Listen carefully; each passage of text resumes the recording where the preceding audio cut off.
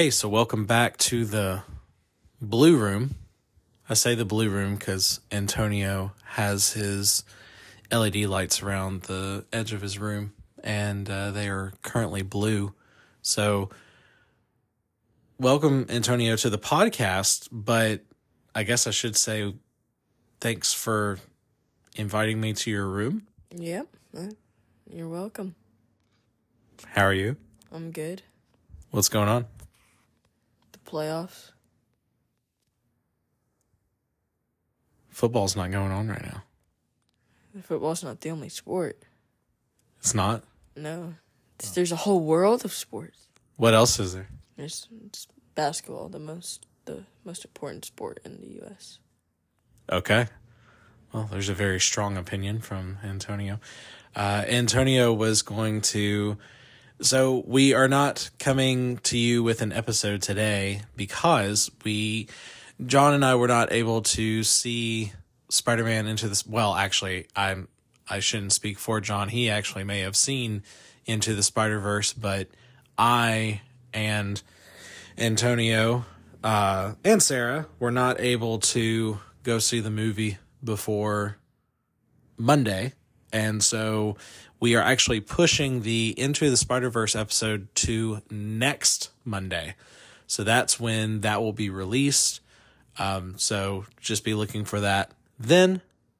So in the meantime, I just wanted to, since Antonio was such a huge fan of the first one, I wanted to include him in maybe this little bit of a preview before we actually review the movie.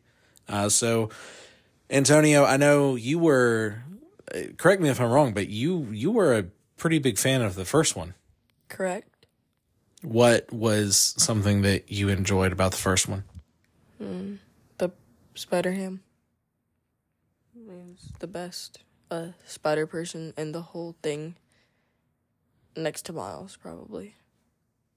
So Spider-Ham and then Miles? No, Miles, then Spider-Ham. Okay, all right. I can see that. I liked Spider-Man Noir, personally. He was pretty funny. I would take a whole movie just him, I think. I would do. Yeah, so I remember going with you to that one. That was a long time ago now, or feels like anyway. But my fondest memory is the scene where Miles is bit. No, he goes to touch the spider after he goes back to the spider after he slapped it, and he touches it, and it does the little weird universe alternation type of thing, and you fell out of your seat. Yeah. It was great. Yeah. No comment. Okay. All right.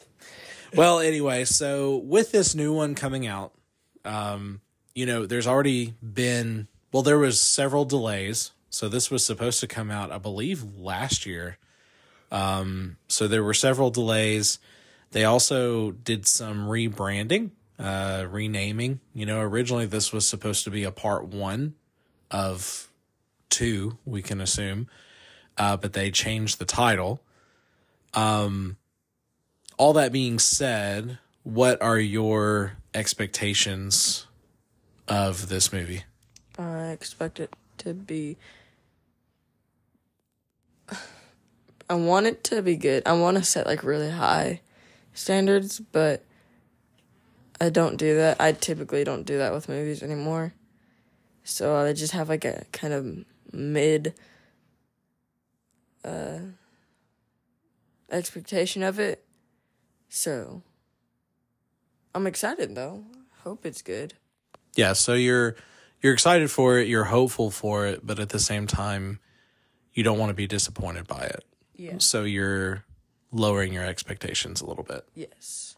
Okay, that makes sense. So you don't feel the movie industry has been cranking out many hits here lately? No, not really.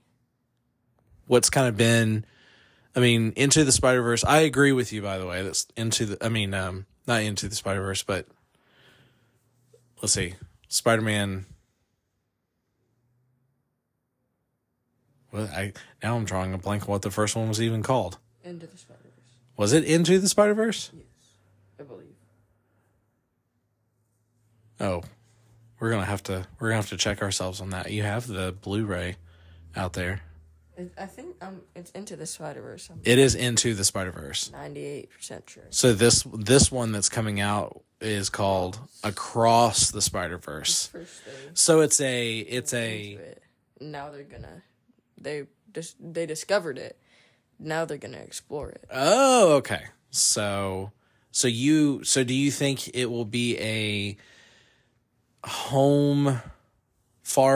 no way home situation where we're crossing into different universes? I could see that. Like in the Doctor Strange one, in the newest one, where they just fall through all the different universes. I could see like a fight like that. That'd be kind of cool. It would be kind of cool. Huh. So these movies are kind of taking from the Homecoming situation where they're putting home in all the titles. Yes. So you think the first one was Into the Spider-Verse, the second one is Across the Spider-Verse. The last one will be called The End of the Spider-Verse? That'd be cool. The Doom of the Spider-Verse. Doom of the Spider-Verse. Sounds like it would be like a medieval timed movie. I'd be okay with that. Like a medieval Spider-Man. I would be okay with that too. That'd be fun. Okay.